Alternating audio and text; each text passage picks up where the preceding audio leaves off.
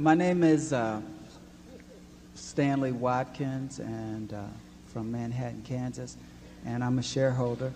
And I have two questions, and the first one I know the answer, so you can just say yes or no.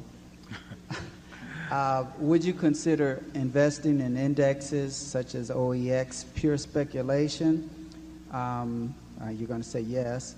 And number two, would you encourage investors to, if they were trying to get a lot of their investment, to use leaps on investments such as Coca-Cola instead of buying the stock?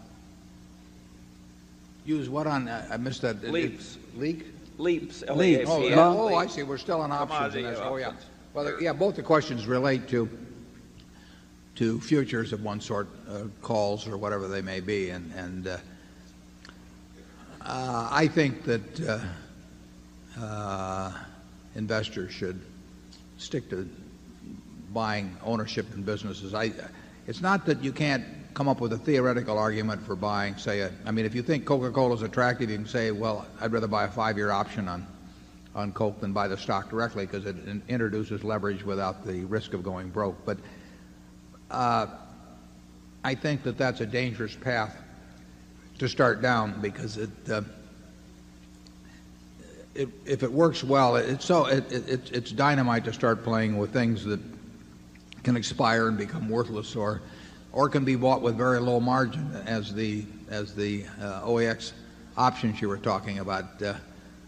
Borrowed money usually or frequently leads to trouble, and it's not necessary. I mean, if you had some compelling reason, if you had to double your money by the end of the year or be shot, then I would head for the futures market because you need to do it. I mean, you have to introduce borrowed money, but you really ought to figure out how you can be happy with the present amount of money you've got, and then figure that everything else is all to the good as you go along.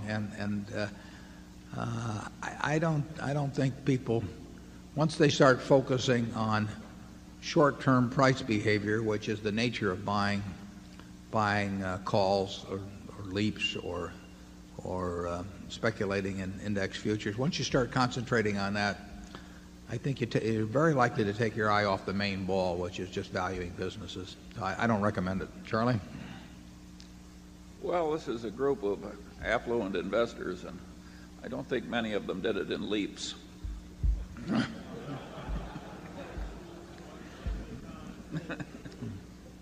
it's certainly true. If we'd operated Berkshire with considerable borrowed money over the years, it would have done very much better than it has. But nobody knew what that amount of borrowed money would have, the appropriate level would have been, and it wouldn't have made any difference to us. I mean, we have just as much fun doing what we've done than if we'd owned it on leverage and had been twice as much. I mean, it's not the way we approach it.